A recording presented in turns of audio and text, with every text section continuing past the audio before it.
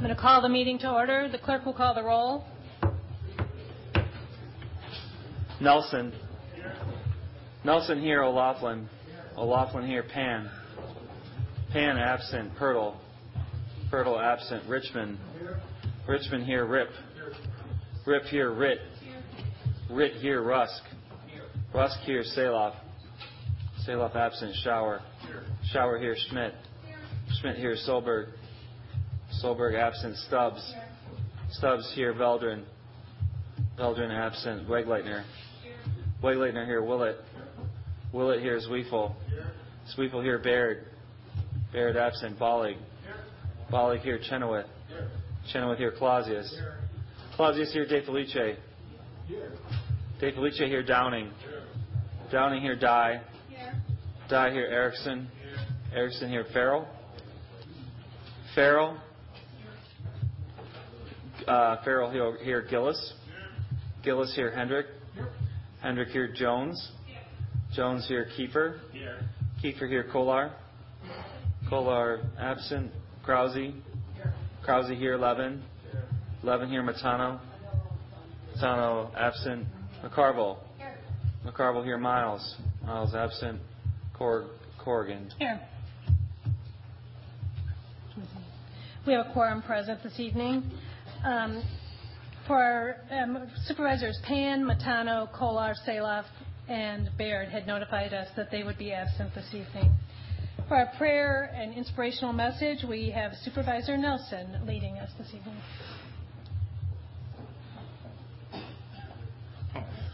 Thank you, Chair Corrigan.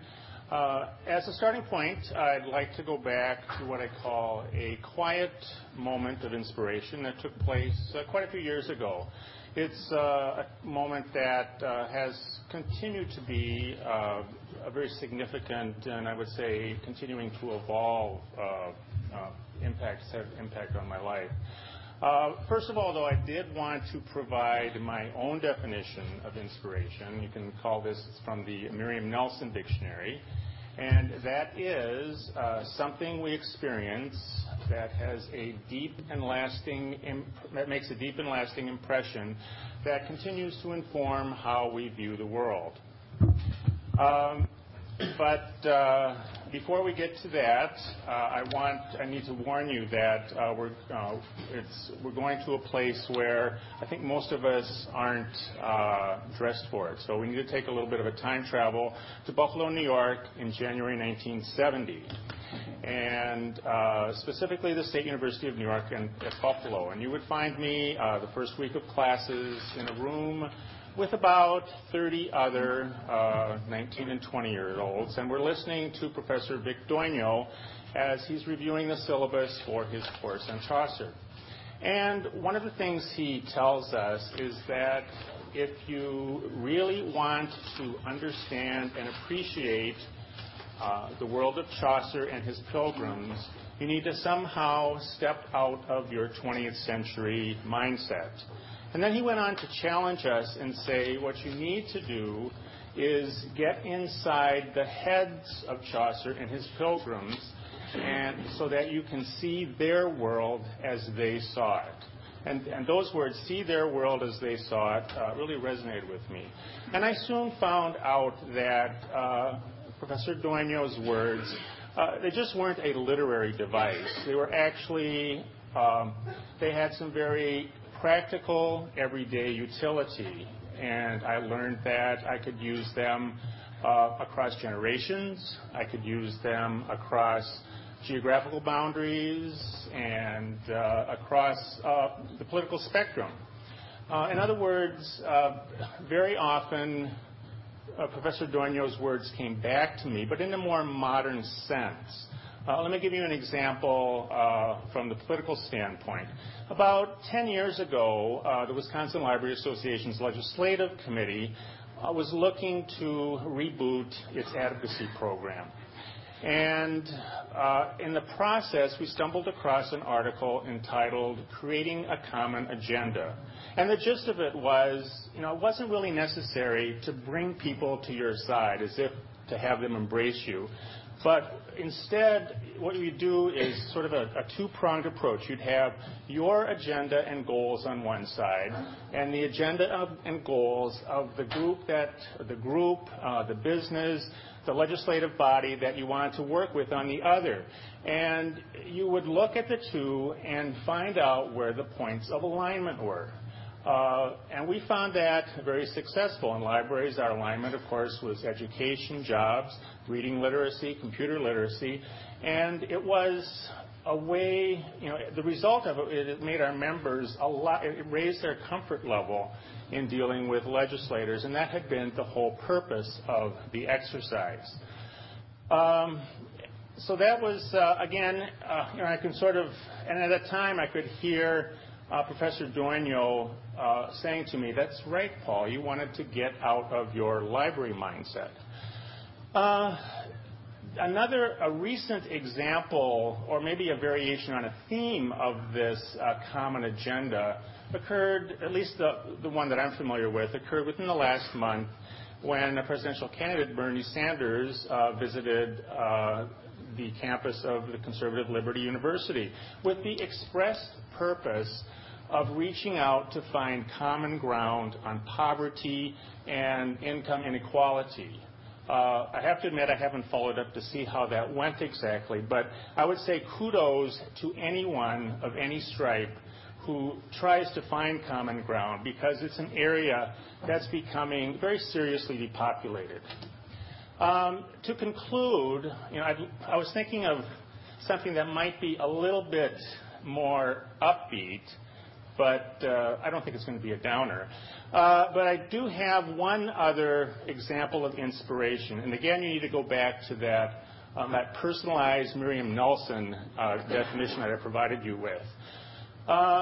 It's become my go-to enduring example of what happens when we prefer the company of those who simply confirm what we know or what we think we know, rather than letting others in who might challenge our values and belief.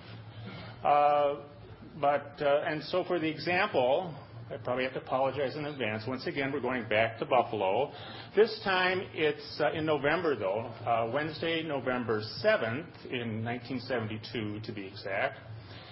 And for those of you who know your political history, you probably understand, that was the day after the presidential election, which, as I'm sure most of you know, was a very lopsided contest.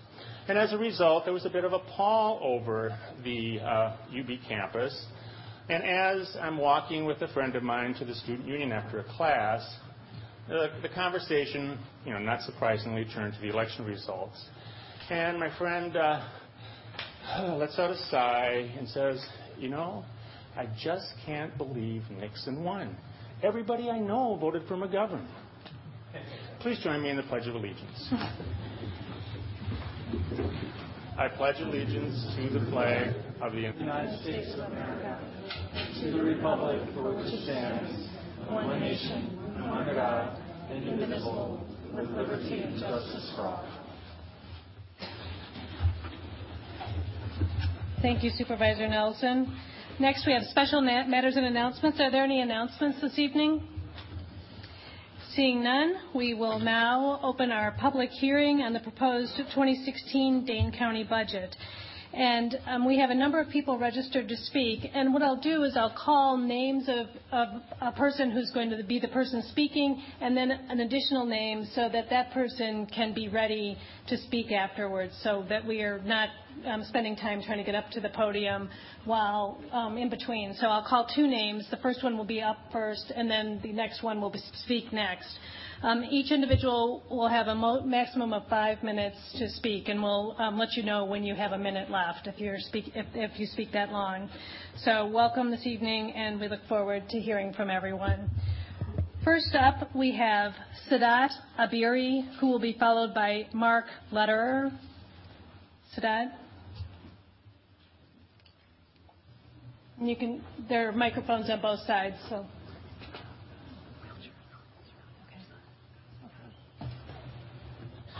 Welcome. All right. Hi, everyone. Thank you so much for coming here today. Again, my name is Siddharth Abiri. I'm a prescriber for Johnny Mental Health Center, and I'm here in support of Johnny Mental Health Center. I have worked with Johnny off and on since 1997. I started out as a student. They were so good to me, so I went back and I worked for them.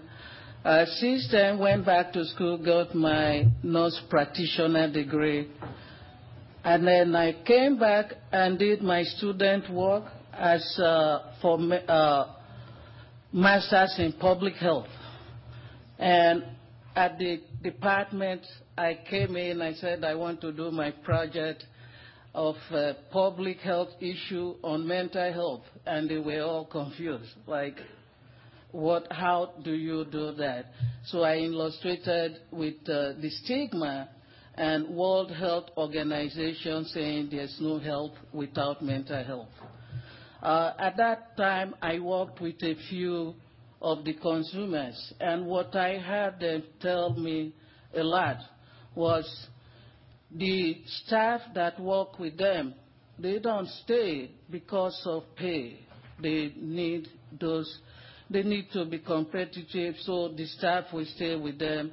And what was heartbreaking for me is a lot of them said the only family they have is the staff, their case managers, their social workers, their prescribers. And when these prescribers are leaving, they go back to they don't have anybody.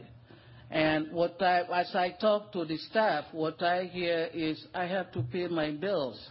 And they all have a big heart. They want to work with this population. But if you cannot pay your bill and you don't have that extra income coming in, it's a matter of will I be able to do this job or not? In my case, when I first started working with them as a registered nurse, I am still a single parent. I left. I loved the job. I loved what I did. I loved the population I worked with. But when it came to with 4 children, I was not able to pay my bills. That was my deciding factor, and it was very heartbreaking for me. So I'm coming here today to say, please, please, whatever you are able to do to make sure that this staff at Johnny will be able to get a little more in their pay will be very helpful, because at the end, it's the client that suffers. Thank you. Thank you very much. Next up is Mark Lederer, and you can speak from the side, followed by Sandy Nelson. Good evening. My name is Mark Lederer. I'm a member of the board of the ARC of Dane County, and I'm testifying this evening on the human services budget that supports programs that serve people with developmental and intellectual disabilities. In the past, representatives of the ARC Dane County have come before the board and asked you to address problems with the budget, holes in the budget, cuts to the budget. This year is different. I am appearing before you, pleasantly so, to let you know that there are not those holes, there are not those cuts. We are very supportive of this budget. And so I start from that point in my testimony this evening. I have 2 items that I'd like to single out in this budget that are important to the membership of the ARC Dane County. The first is the school to work transition programs. People with developmental and intellectual disabilities have many of the same aspirations and goals that we all have. They hope to gain skills and knowledge as they move through school, and then take those skills and that knowledge to a job and be productive and contributing members of the workforce and of the larger society. The school-to-work transition programs in the Dane County budget are extremely important for our membership in order to achieve those goals. And so ask you to take a particular look at that part of the budget. It's very important to our organization and to our members. The second point I would make is on the cost of living adjustment. This budget includes a 0.5% increase in the COLA. It is the first increase, as I understand it, in almost 7 years. A couple of years ago, an audit by Baker Tilly indicated that there was an uneven set of adjustments in terms of those providing services to our members and others with disabilities in Dane County. And that has continued over the last couple of years. This COLA will help to address that. And it's very important as we look to the future. If we would go back 15, 20 years ago, most parents of children who had disabilities would assume that their children would not outlive them. That's not the case anymore. Times are changing. For a variety of reasons, people with disabilities are outliving their children, or their parents, excuse me. Siblings are having to take responsibilities that parents had assumed, and support staff will have to take additional responsibilities into the future. Just as you heard earlier, the need for a COLA that reflects the demands that will be placed on support staff who serve our members is extremely important. And I know there's a 0.5% in this budget. If there's an opportunity to add to that, we would encourage you to do so. That's my testimony this evening. Thank you. Thank you very much. Next up is Sandy Nelson, who will be followed by Paul Seaman.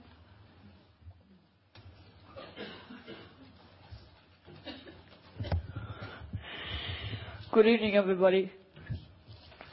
My name is Sandy Nelson. I am a physically challenged person. The reason why I came tonight is to talk about the budget a little bit. I want to say thank you all for doing a good job on it for next year. Thank you very much. And there's one other thing. I need a lot of help with my physical challenges I have. I have had a hip replacement and a shoulder replacement, but not at one time. The hip replacement was about 10 years ago. The shoulder was about 5 years ago. And I thank you all for doing your job right. Please help us. Help us at Options in Community Living. Help us with interim health care. Help every one of us do a good job for voting for you within the next year. Thank you. Thank you, Sandy. Next up is Paul Seaman, followed by Lynn Butorak.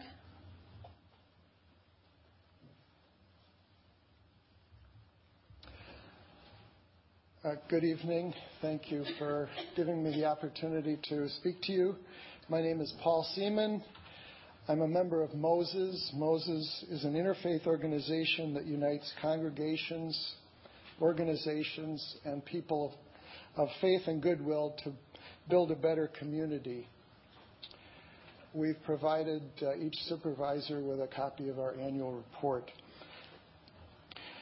Moses supported resolution number 556 and the 14 guiding principles. We supported the establishment of work groups and participated in them. With some clarification, conditions, and reprioritization, we agree with and support all of the 31 recommendations that have been put forward. We encourage the county board to act on these recommendations so that work can start now. This reform needs to be comprehensive. Moses seeks to promote an equitable and accountable justice system that will, one, stop sending people to jail who don't need to be there, and to end the racial and ethnic disparities that exist now. 2, to treat people in jail humanely and to use without the use of solitary confinement and with timely release. 3, to keep people from needlessly returning to jail by providing needed reentry services and by ending crimeless revocations. And 4, operate with data to provide transparency, accountability, and continuous evaluation. In addition, the number of people with mental illness in the U.S. jails has reached crisis levels. In counties across the nation, jails now have more people with mental illness than in their psychiatric hospitals. The American Psychiatric Association, the National Association of Counties, the Justice Center of the Center of State Governments, and the Bureau of Justice Assistance have joined together to create the Stepping Up Initiative, which is a national initiative to reduce the number of people with mental illness in jails. Stepping Up asks communities to come together to develop an action plan that can be used to achieve measurable impact in local justice systems of all sizes around the country. So far, 138 counties, including Dunn and Marathon in Wisconsin, have passed resolutions in support of Stepping Up that commit them to 6 action steps. We urge Dane County to pass such a resolution. We've prepared a draft resolution for your consideration. Several additional individuals from Moses will also be testifying tonight on other issues related to the work groups and Resolution 556. Thank you. Thank you very much, Paul. Next up is Lynn Butorek, followed by Christine Witt.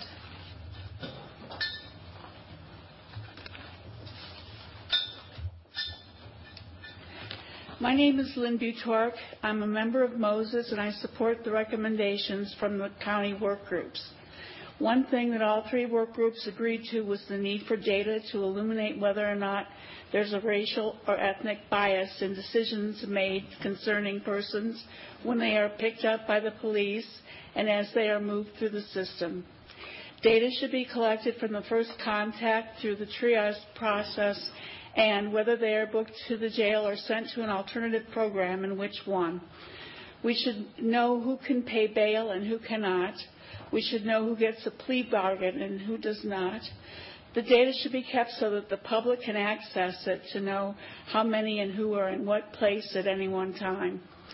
We should know how long people are incarcerated, who goes into solitary confinement and why, and how long they are there. We should know who gets mental health evaluation and treatment. We should know who gets revoked and why. To facilitate the interpretation of the data, there should be a person hired whose job it is to compile it.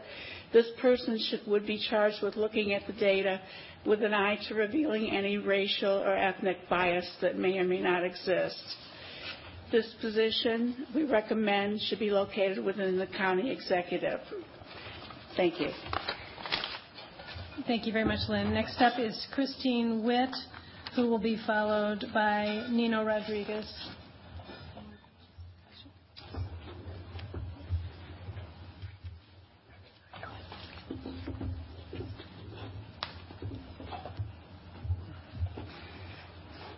My name is Christine Witt. I'm the Executive Director of Advanced Employment. I'm also the Vice Chair of the Developmental Disabilities Coalition, and I'm speaking tonight on behalf of that coalition.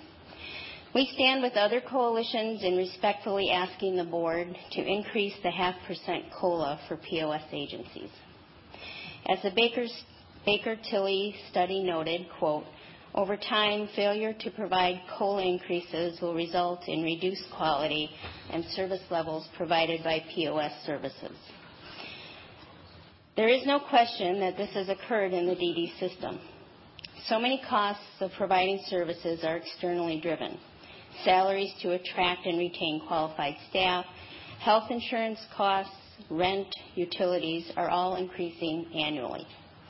Will a 0.5% COLA make a difference to the POS community? Absolutely. But it is not enough to maintain the type, quality, and depth of services that our county residents need and expect. In 2002, the DD system received a 1% cost of living increase. In the 14 years since, we have had over 20% in reductions of funding to existing consumers. Yes, we understand that overall budgets go up. The overall budget goes up. That's also due to the county's important, much appreciated commitment to serving adults with developmental disabilities as they exit the school system. And it's due to new individuals meeting crisis criteria who are prioritized for services, many of them eligible for full or high matching Medicaid funds.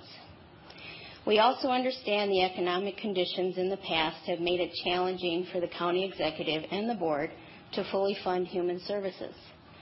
Now that economic conditions have improved, it has allowed the county executive to include a 0.5% cost of living adjustment for all POS agencies in the human service system. You, the county board of supervisors, now have an opportunity to make a further and powerful difference. A difference for over 10,000 individuals and families who benefit from county-funded human services, and a difference for the thousands of amazing people who work for POS agencies. We respectfully urge you, the county board, to add to the county executive's 0.5% increase for POS agencies. Thanks for listening. Thanks, Christine. Next up is Nino Rodriguez, followed by Gabe Blood.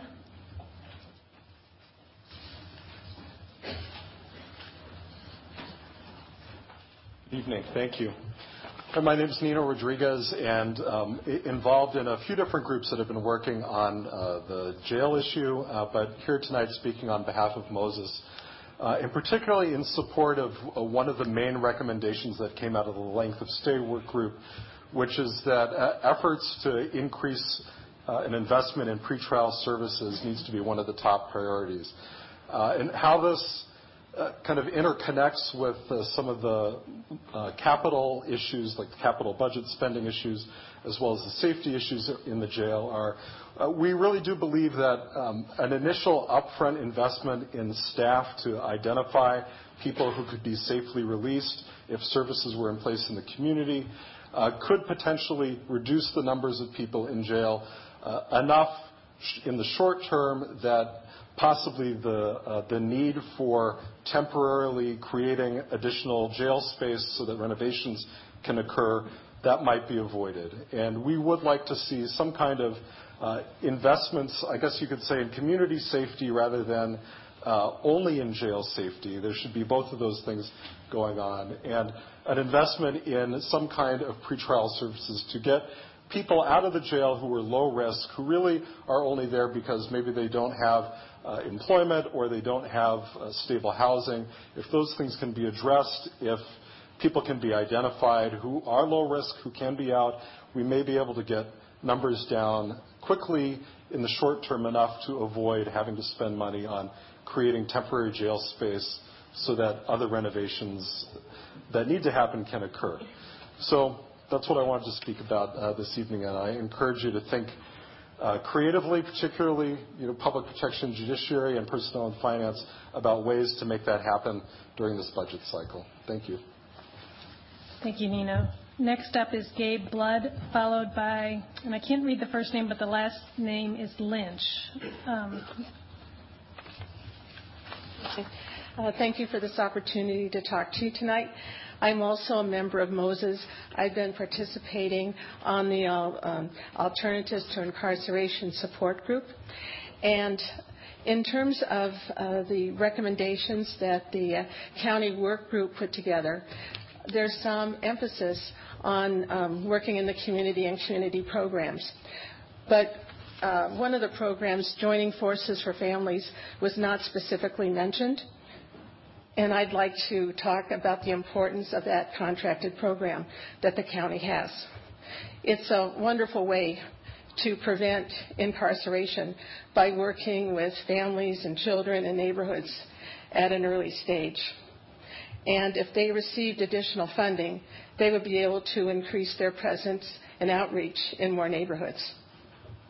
Now, one of the programs that they would like to begin, and which they're not funded for to do at this time, is to work with the children of incarcerated parents. And research tells us that about 70% of those children end up in incarceration at a later date in their life. So it's really work that would be well received in terms of helping youth in their future. Probably some of you have been reading about Justified Anger and their plans for the future. Well, in a recent article, they've also expressed their interest in working in neighborhoods and would like to begin in Meadowwood. So I think it'd be wonderful, if the county human services or however, whatever level would invite Justified Anger in and to work together with Joining Forces for Families, that together there would be greater effectiveness.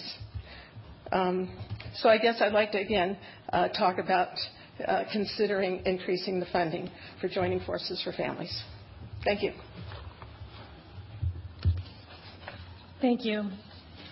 Next up is, I think it's Gary Lynch. Is there a Gary Lynch? Pardon? He went home. Okay. Then next up is John Becker, followed by Eric Howland.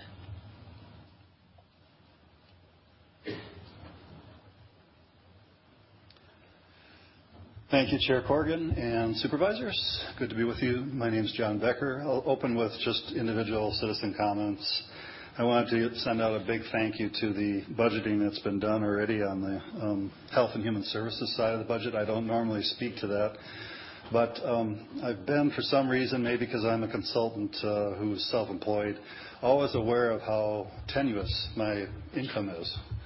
And as I get older, my health. And I know we're all that proverbial one paycheck away from being homeless. So I want to thank you for your support in creating the new county resource center for homeless people, and ask that you really give considerable weight to the request that'll be coming before you soon to fund operations, interim services next year before the building comes up.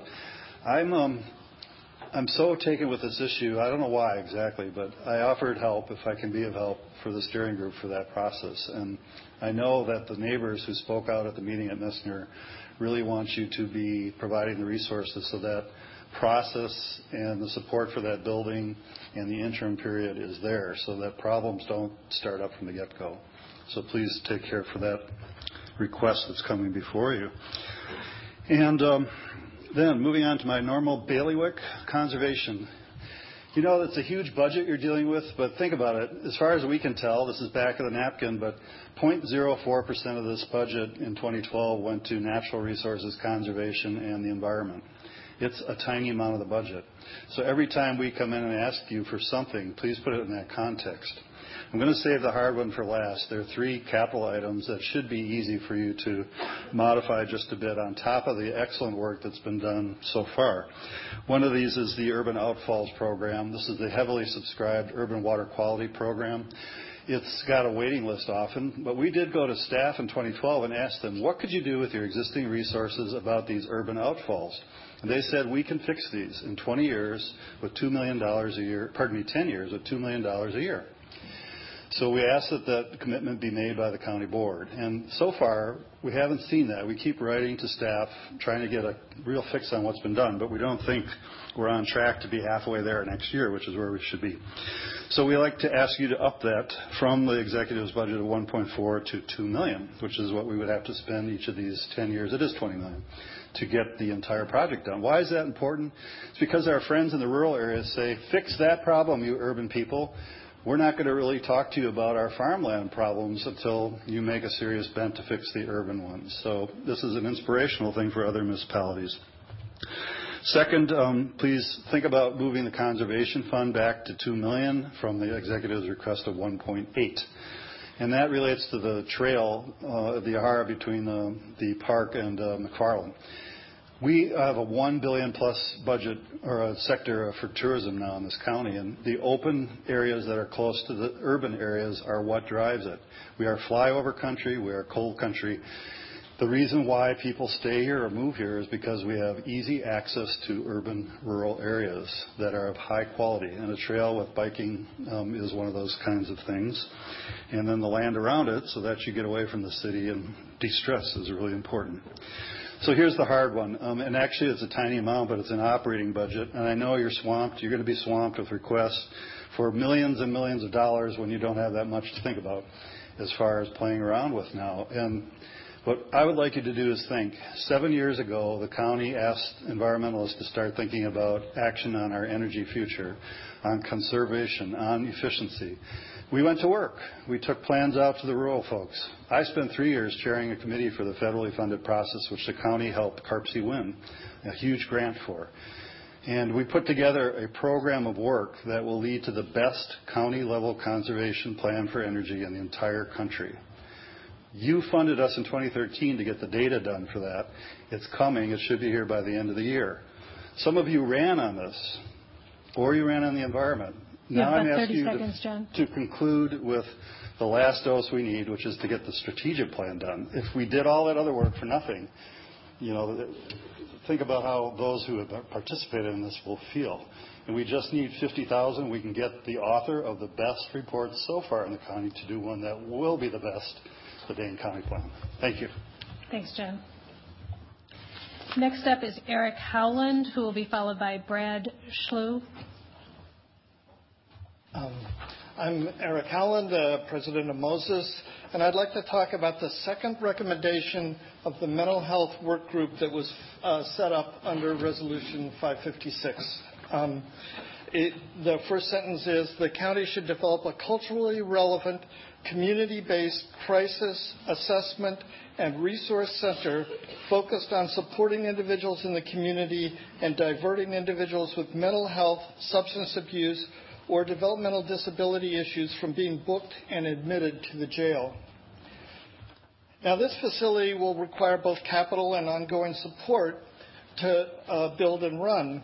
But I believe that this facility will not only save lives when it is up and running, but it will also save money by diverting people from the more expensive, less successful jail programs to more appropriate, less expensive community treatment. Money for planning this facility and understanding how it will fit with other services needs to be incorporated into the capital and general budgets now so that we can start the process of deciding what we need to do and create a viable plan. A few examples of things that should be evaluated is expanding the detox center to include crisis and resource functions would be one idea. Another is for evaluation, and this will be helpful in terms of the funding, would be to evaluate the idea of using provisions in the Affordable Care Act to shift the funding from the existing, for both the existing detox center and this new proposed crisis resource center, away from county funding and toward funding by insurance and Medicaid. So thank you very much. Thank you, Eric. Next up is Brad, and I was told I may have mispronounced it. Is it Slough? Schlew. Okay, I had it right then. And I should say followed by Mark Hoover. Okay. My name is Brad Schlew. I'm the Director of Community Services at Journey Mental Health Center. I've worked for Journey for the past 22 years. I'm also a former chair of the Recovery Coalition, and I serve on the executive committee in the Recovery Coalition. I'm speaking tonight to ask the county board to appropriate additional money towards a cost of living increase for purchase of service agencies. Dane County has a well-deserved reputation for providing high-quality, person-centered human services for our citizens who are most in need. David LeCount is a professor of social work at UW-Madison. He's also the former adult mental health contract manager for Dane County Human Services, and he wrote a paper called The Madison Model. In this paper, David describes that Dane County has always elected to contract for services based on the cost savings that this represents and the availability of well-qualified existing private nonprofit agencies within Dane County. Last week, a manager that I supervise showed me a posting for a case manager position in the Jefferson County Community Support Program. The quoted salary for this position as a case manager is higher than what my master's level supervisor is currently paid. Jefferson County does not have a well-qualified existing community support program available to contract with. Therefore, county employees provide mandated community support program services. The job posting shows that at the high end of the bachelor's level social work classification, the salary to be $60,000 a year. The average salary for a Journey Mental Health Center case manager is $39,000 a year, and we employ many more master's level than bachelor's level case managers. It's a 35% difference in salary and demonstrates how Dane County is able to save taxpayer money by contracting for services. It's increasingly difficult for POS agencies to retain staff and nearly impossible for us to recruit staff who already hold licensure when year after year we haven't received COLA increases. Now, the good news is that the county executive has put in a 0.5 increase for this year, for which we are grateful. We're very pleased to see that in there. But I would like to point out that last year's Baker-Tilly study noted that over time, failure to provide COLA increases will result in reduced quality and service levels provided by POS agencies. Purchase of Service Coalition leaders have been meeting for over the last year, and we know that there is no more room to stretch our dollars. We all feel that we are stretched too thin, and we are here tonight to ask for your help. We appreciate the solid budget that the county executive put together, and we appreciate his earmarking $512,000 in tax dollars with a $199,000 match to provide the 0.5% increase to POS agencies. The county board, you all, can provide a huge lift to the POS agency by adding to that COLA. Thank you. Thank you, Brad. Next up is Mark Hoover, followed by Brenda Conkle.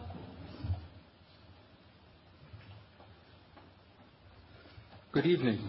Thank you for the opportunity to comment on the county's budget. I'm Mark Hoover. I'm board chairman of the Hoover Family Foundation and an organizational member of Moses. There are 4 key implementation actions that would result in reducing the jail population by 50% or more if implemented in 2016. I'd like to just go over those. First of all, correctional holds. Dane County's jail population includes a large number of correctional holds that result from technical violations and not as a result of committing new crimes. This portion of the jail population is rising. This is in part due to increased time individuals are in hold status before a DOC hearing is held to determine the action to be taken, which might include dropping the original action. It is difficult to determine the number, but it appears to exceed 300 or more than a third of the total jail population. The state DOC is in a crisis regarding running out of beds in the state prison system. I know them, many of the key players well, and they're telling me they're approaching the need to build another prison. I think the state is supposed to fully reimburse the county, but does not, and is actually supposed to actually reimburse them $40 a day, which costs you more than 2.5 times that, but it doesn't even do that. However, according to the sheriff, the state does not honor, or as I mentioned, to pay that amount. The results in county taxpayers, per his calculation, which I just talked to him after the PP&J meeting, the county is actually spending in excess of $11 million of county tax levy, or over $100 million in the next 10 years. Milwaukee County, some years back, was faced with making major investments in a jail and notified the state that they would no longer take DOC holds, and did not. So the state created a 100% state-funded facility to serve that function. I would encourage the county to consider this action, as it would create $100 million of current county tax levy or more, and you can confirm that with the sheriff, that you could invest in the work group recommendations. And it's a little odd for the county to be subsidizing the state anyway, since they aren't terribly helpful or friendly to you to that degree. It is further recommended that you implement what people have already talked about, diverting the mentally ill and substance abuse population to community treatment so you can have continuity of care. On the issue of bail, it is interesting to me that all misdemeanors, the fines are pre-established. No court is involved, no judge. It is based upon the original arrest action by the police when they are law enforcement officer when they put people in the jail. So what it means is if you can pay bail, you are not in jail, period. And it's interesting that it's at that point that the jail becomes a lot more having people who are black or brown because they are poor. Many communities now do not take that action. For example, Camden, that the president recently visited as part of criminal justice reform. What did they do? Well, when they arrest someone, a law enforcement officer, for a misdemeanor, they basically give them three choices. First, they can pay cash bail on the spot. Second, you have 1 minute. They can, in fact, go to jail. Or third, they can sign a surety bond on the spot on the computer of the police. I would suggest that would reduce a significant amount of the jail population if we followed the same, and the officer can give them the notice of when they should report for their initial appearance hearing. And the money freed up, and I'll stop there, I'll hand this to the chair, is that it could then reinvest that money in community faith-based organizations who would in fact mentor those people and help them be sure that they show up for the initial appearance hearings at the court. And as a matter of fact, the foundation is working to fund a faith-based program like this in Dane County now with one of the faith-based churches. So I'll give you this. It has a couple other ideas. But if implemented, you can reduce the jail population now by over 50% this coming year. Thank you, Mark. Next up is Brenda Conkle, followed by Corinda Rainey-Moore. So my name is Brenda Conkle, and I'd rather stand here and talk to you about the 17% of that jail population that is homeless and how they're there because of the 300 warrants the city of Madison has issued in the last 3 years. But I can't do that tonight. I have to be the executive director of the Tenant Resource Center, which I have been for the last 20 years. And I am here because for 17 years we had gotten funding from the county. Multiple occasions, the funding has threatened to be cut.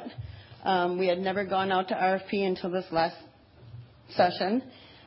We went to RFP, and it seems as though we had a misunderstanding about what the services are that we provide and what we've been doing for the last 17 years and what was in the RFP.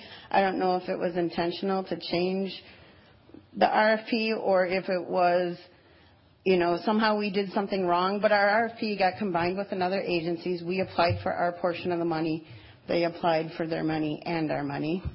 And so we ended up losing that because our application wasn't as complete as the other application, and so we lost $90,000.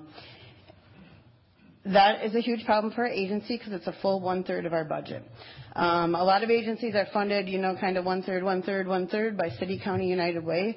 We're not a United Way agency. We're not funded by them. We are funded by the City of Madison. And it makes sense because 50% of the population of Madison is renters. But the problem we have with that is that only $34,000 goes towards actual tenant housing counseling to help renters. And so when the county takes away its portion of the money, it impacts not only everybody outside the City of Madison that we won't be able to help, but it also impacts the folks within the City of Madison because we have exactly one staff person to provide housing counseling for over 4,000 people. And that math doesn't add up, I'm sure you can tell. So I am here to ask you to consider adding to the budget $50,000 for renter services. We have been providing those for 17 years. We have been providing that information to the county for 17 years. It's in our reports. We've been serving 6,000 people a year. But I don't believe that those services are what will be being provided by the new provider. A lot of people think, well, the money goes to a new agency and they will just provide those services. But housing counseling for renters is a very different thing than case management. Housing counseling for renters is a very different thing than helping homeless people find housing. Housing counseling for renters is very different than just helping people find housing. This is, I didn't get my security deposit back. My landlord won't do the repairs. They're entering my apartment and they haven't given me notice. I don't know how to break my lease. What does this 5-day notice mean? Did they do it properly? Those are all completely different questions than case management and helping homeless people. What we do is unique. It's different. And that service will be being lost. And it will be being lost for everybody outside the city of Madison, along with our mediation services that we currently provide at the small claims court. So you might want to talk to the court commissioners about how that's going to add to their workload. But it also means that even within the city of Madison, the services will be reduced because you are our partner in those services, and they will no longer be provided. I am extremely concerned that when renters call, what will happen to them is they will call our agency, because everybody tells them to call the Tenant Resource Center. We were 701 phone calls behind on Friday, which means people sometimes wait up to a whole week before they get a return phone call from us, because that's how slammed we are because of all of the changes to the laws at the state level, and because of just the increased needs for renters. And then we will refer them to CAC. Well, they will wait for a week to get a call back. And essentially, they're not going to get renter services. By the time they get through that system, they're not going to be the priority. The housing case management and the other things that you're funding are going to be that priority. So I am telling you now, this is our problem. I am extremely concerned about renters. 50% of the population of Madison and 38% of the population of the county won't have a resource to call, and they will have to go out and hire attorneys to find out what they can do when the landlord enters their apartment. And by the way, 10% of the people we help are landlords as well. We help a lot of small landlords who have no place else to turn and can't afford to belong to the apartment association. So then one last thing I just want to make sure I mention is that for that $90,000 that you've been paying, we've actually been spending $120,000 to $140,000 every year. We have, because of the COLA increases and because of the way nonprofits have been funded, we just haven't been getting any increases, and so we've put our own money into that program. So CAC, I believe, is going to have to put a lot of their money in as well. Thank you, Brenda. Next up is Corinda Rainey Moore, who will be followed by Scott Strong. Good evening. My name is Corinda Rainey Moore, and I'm a former employee of Journey Mental Health Center. I'm on the board of NAMI Dane County, in addition to all the other stuff that I do in the community. However, I'm here as a member of the community. And what I'm here about is I'm here in support of the budget. However, I think that there should be some stipulations on the funding. I hear a lot of POS agencies here asking for funding, and that's fine. But what I'm here to ask about also is that the county board supervisors hold these POS agencies accountable for the hiring and promotion of people of color throughout the agencies. The Race to Equity report came out in 2011, which addressed the disparities for African Americans. There will soon be a Race to Equity report that will be released regarding Hispanics. And so part of the disparities has to do with who gets hired and who gets promoted within these agencies. It is not enough to say that we can't find people of color to fill these jobs. We all know that it has to be a priority, and that priority starts at the top. We heard the school district say that years ago. We can't find people of color to fill these positions. However, when Jan Cheatham came into office and she made it a priority, now you walk into the schools. Who are you seeing running the schools? People of color.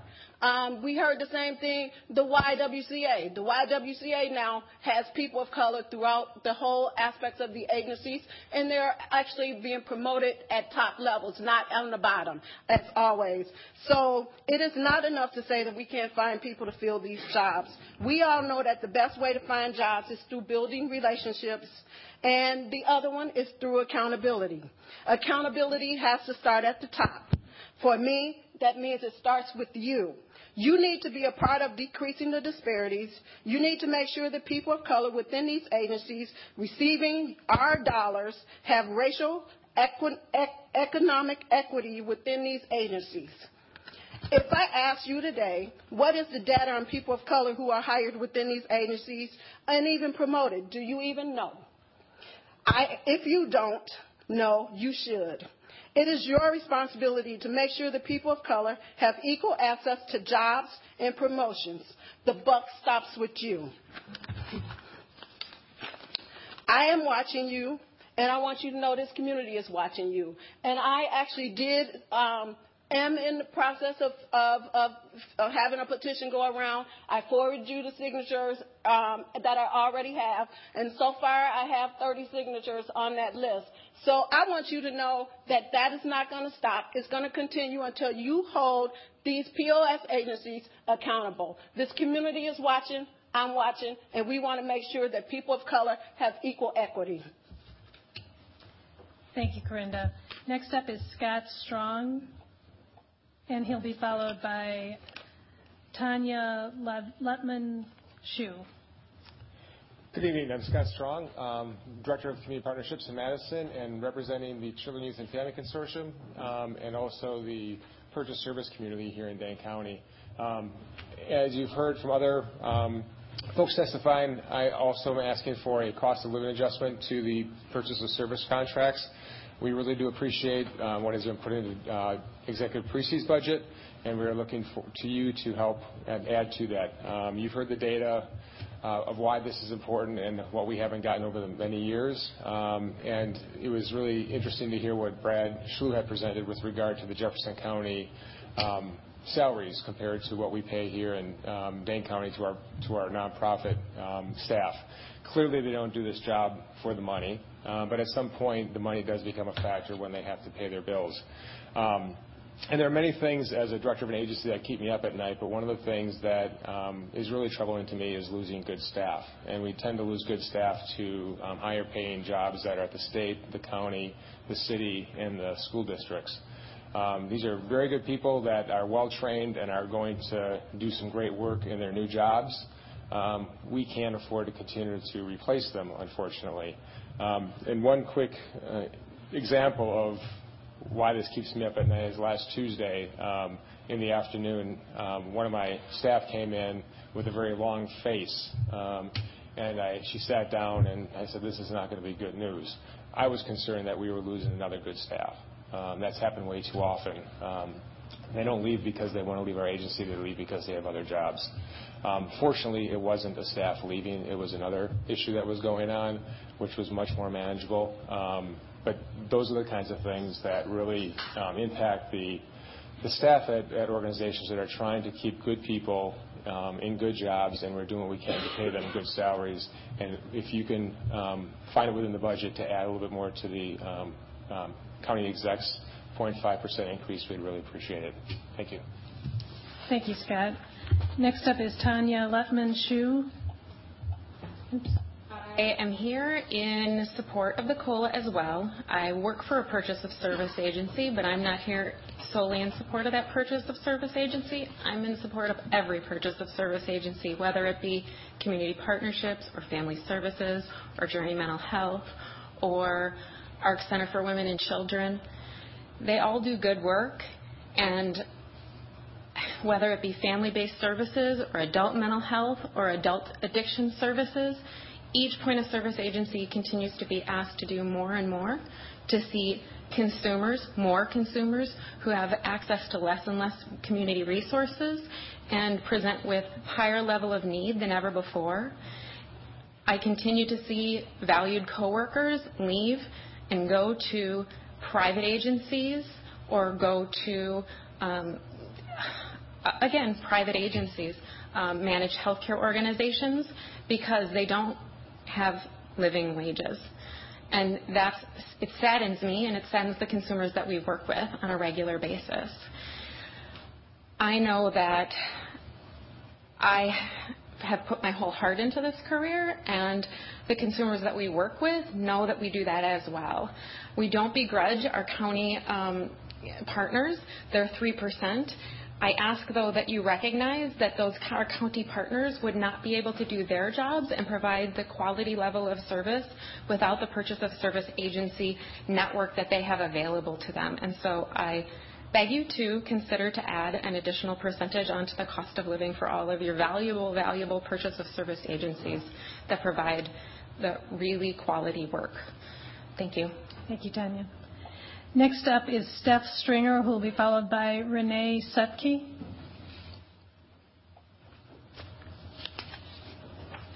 Hello. So I am here today physically to add a visual to the numbers of people who will be affected by the choices you make. And I choose to speak today as an effort to add my voice to the ringing in your ears. And I'm present and in front of you as a person who works in the field of human services. I am also a guardian of 2 wonderful men who receive services that are provided by POS agencies. And I hope that as many people filter in and out, I hope you see everybody's faces and take a clear look. And I think we're all here looking at what is needed to keep the doors open, to keep supporting and providing quality services to those who need it. We, of course, are your constituents, and we elect you in hopes that you will be serving our community and the best interest of our community. So I'm going to borrow a page out of Donald Trump's playbook. I'm going to speak without a filter. I do register in support of the proposed budget increase, but 0.5% COLA is not enough, and I believe you know that.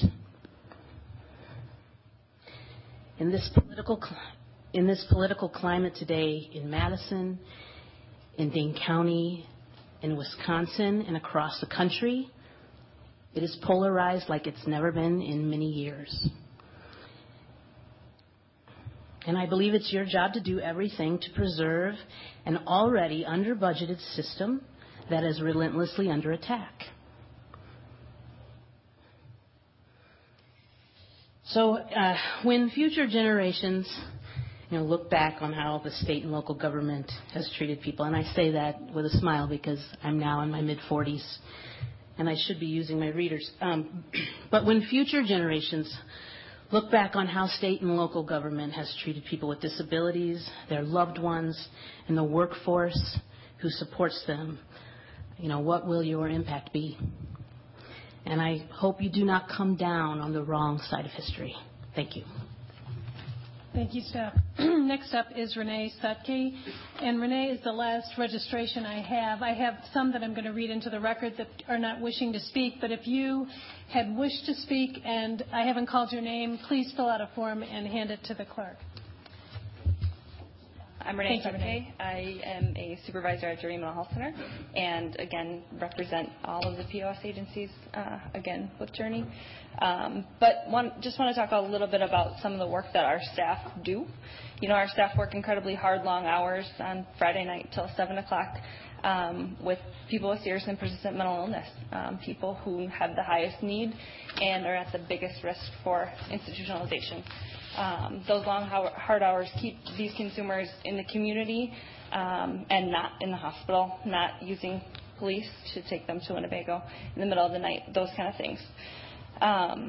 Providing this COLA will allow us to recognize our staff in ways that are monetary, which we haven't been able to do. The best thing that I can do for our staff who work till at 7 o'clock on Friday night is buy them a cup of coffee on Monday morning, and that money's coming out of my pocket too. To really reinforce the idea of retention. We've got to be able to keep these staff. We work hard to train them. We put our time, money, effort, and everything into these staff for them to turn around and leave because they are offered great jobs elsewhere. And then we start over again.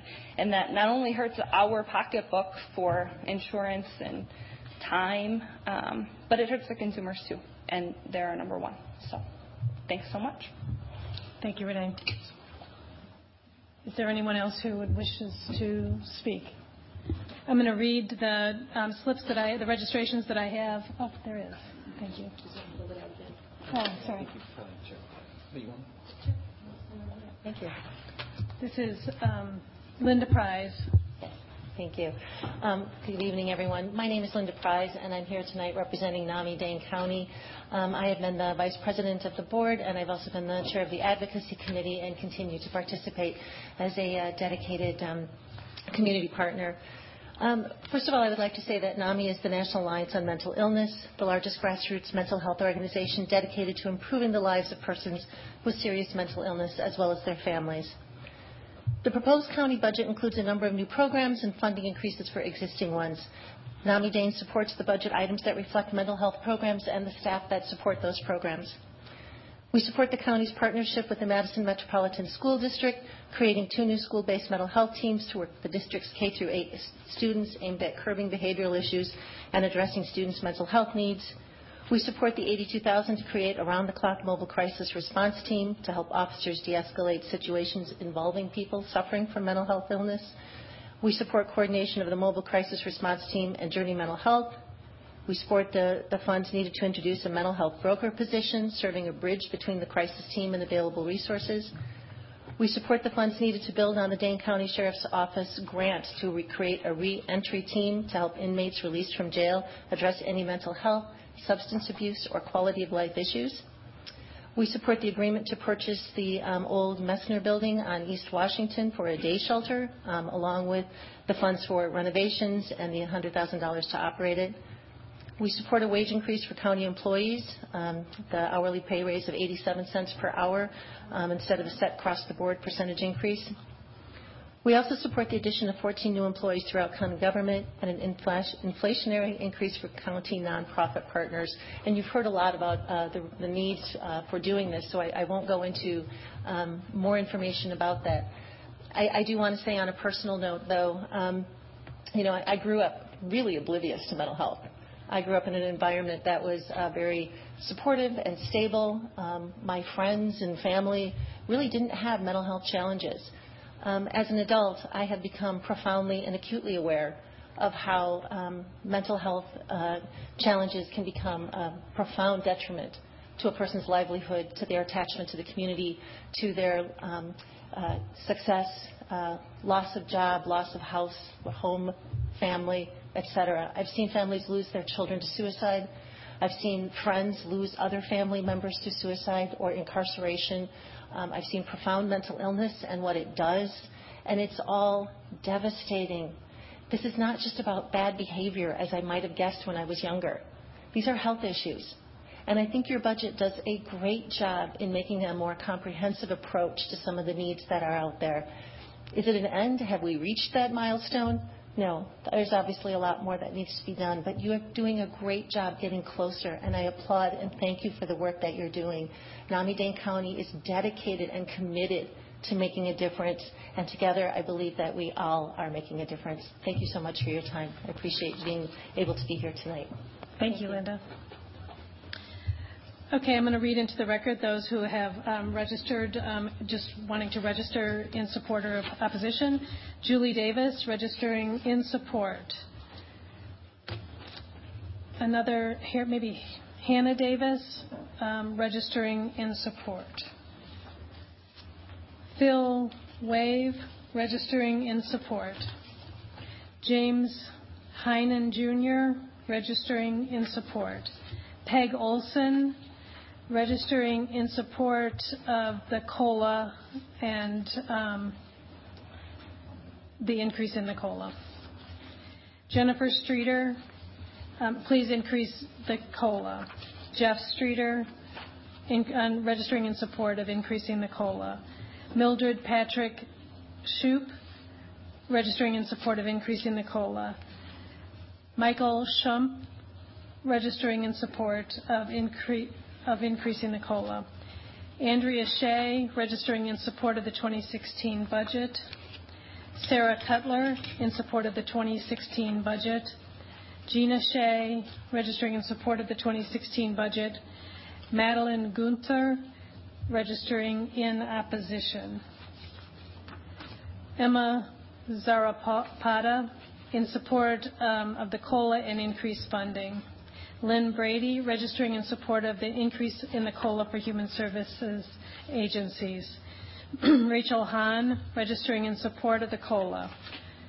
Mark Babley, registering in support of the COLA. Heidi Broderson, registering in support of increasing the COLA. Aaron Broderson, registering in support of increasing the COLA. James Aber, registering in support of funding for human services. John Cantor, registering in support of funding for human services. Aaron Ben-Herd, registering in support of funding for human services. Abduli Dramath, registering in support of funding for human services. Lauren Thomas, registering in support of the 2016 budget. Sharon Schmid, registering in support of the 2016 budget. Julie Nichols-Jones, registering in support of the COLA for POS agencies. Idiong Ukanian, registering in support. Pat Murphy, registering in support of a budget increase. Tanya Letman-Shu, registering in support of the COLA. Judith Parker, registering in support of the COLA increase. Catherine Ringby, registering in support of the COLA increase. Abby Vassen, registering in support of the 2016 budget. Daniel Dreckschmidt, registering in support. Don't cut funding for support of people with disabilities. Rosanna Fisher, registering in support. Thank you for not cutting support for individuals with disability.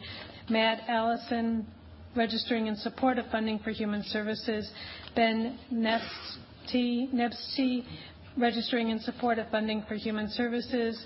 Brian Mulholland, registering in support of not cutting support for individuals with developmental disabilities. Aaron Sandow, registering in support of the COLA. Kyle Veit, registering in support of the increased funding for human services. Barb Priam, registering in support of funding for human services. Adam Seidschlag, registering in support of funding for human services. Amy Anderson, registering in support of increased funding for human services. Kevin Kiesling, registering in support. Nell Donahue, registering in support of the cost of living increase for Human Services Agency. David Guerrer, registering in support. Matt Yankee, registering in support. Wendy Hecht, registering in support of the COLA increase. Kim Turner, registering in support of the COLA for POS, asking for additional funds. Paul Yoakum, registering in support and increase the COLA. John Leemkuhl, registering in support, representing ARC of Dane County. Susan Webb, registering in support. Lori Frisch, registering in support of funding for human services. Sarah Bezurity, registering in support of funding for human services. Fred Swanson, registering in support. Linda Prize, registering in support. Brian Doring, registering in support of human services. Kathy Nisley, registering in support of the 0.5% increase in the DD budget. Amy Melton White, registering in support of additional funding for human services. Tim Red DeVradelet, registering in support of increasing the cost of living increase for POS agencies.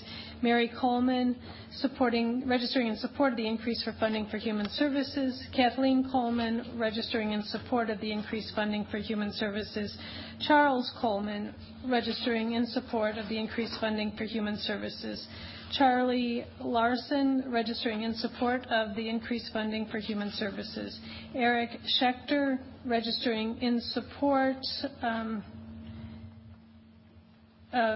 he's a social worker, wants the value of his work recognized. Brenda Arnett, registering in support of the budget and an increase from the COLA for POS agencies. Cole Ware, registering in support of an increase for COLA for POS agencies. Ariel Schaefer, registering in support of funding for human services. William Smanda, registering in support of increasing the COLA. David Delap, registering in support of the 0.5% COLA and also an increase of that COLA. William Greer, registering in support of the POS cost of living increase, representing Journey Mental Health. Mike Schoenwetter, registering in support of investments in human services. And Jason Shrubby, registering in support of increases for human services. Just want to make sure I've got all of them. I do. And that is all the registrations. Did anyone else have a registration or wish to speak this evening? Seeing no one, our public hearing is concluded. We're now on to such other businesses the county is authorized to conduct by law. Is anyone seeking? Pardon? Moving us along. On item E, adjournment, we have a motion to adjourn. Is there a second? Second. Moved by Supervisor DeFelice, seconded by Supervisor Schauer. All those in favor say aye. Opposed say no. The ayes have it, and we are adjourned.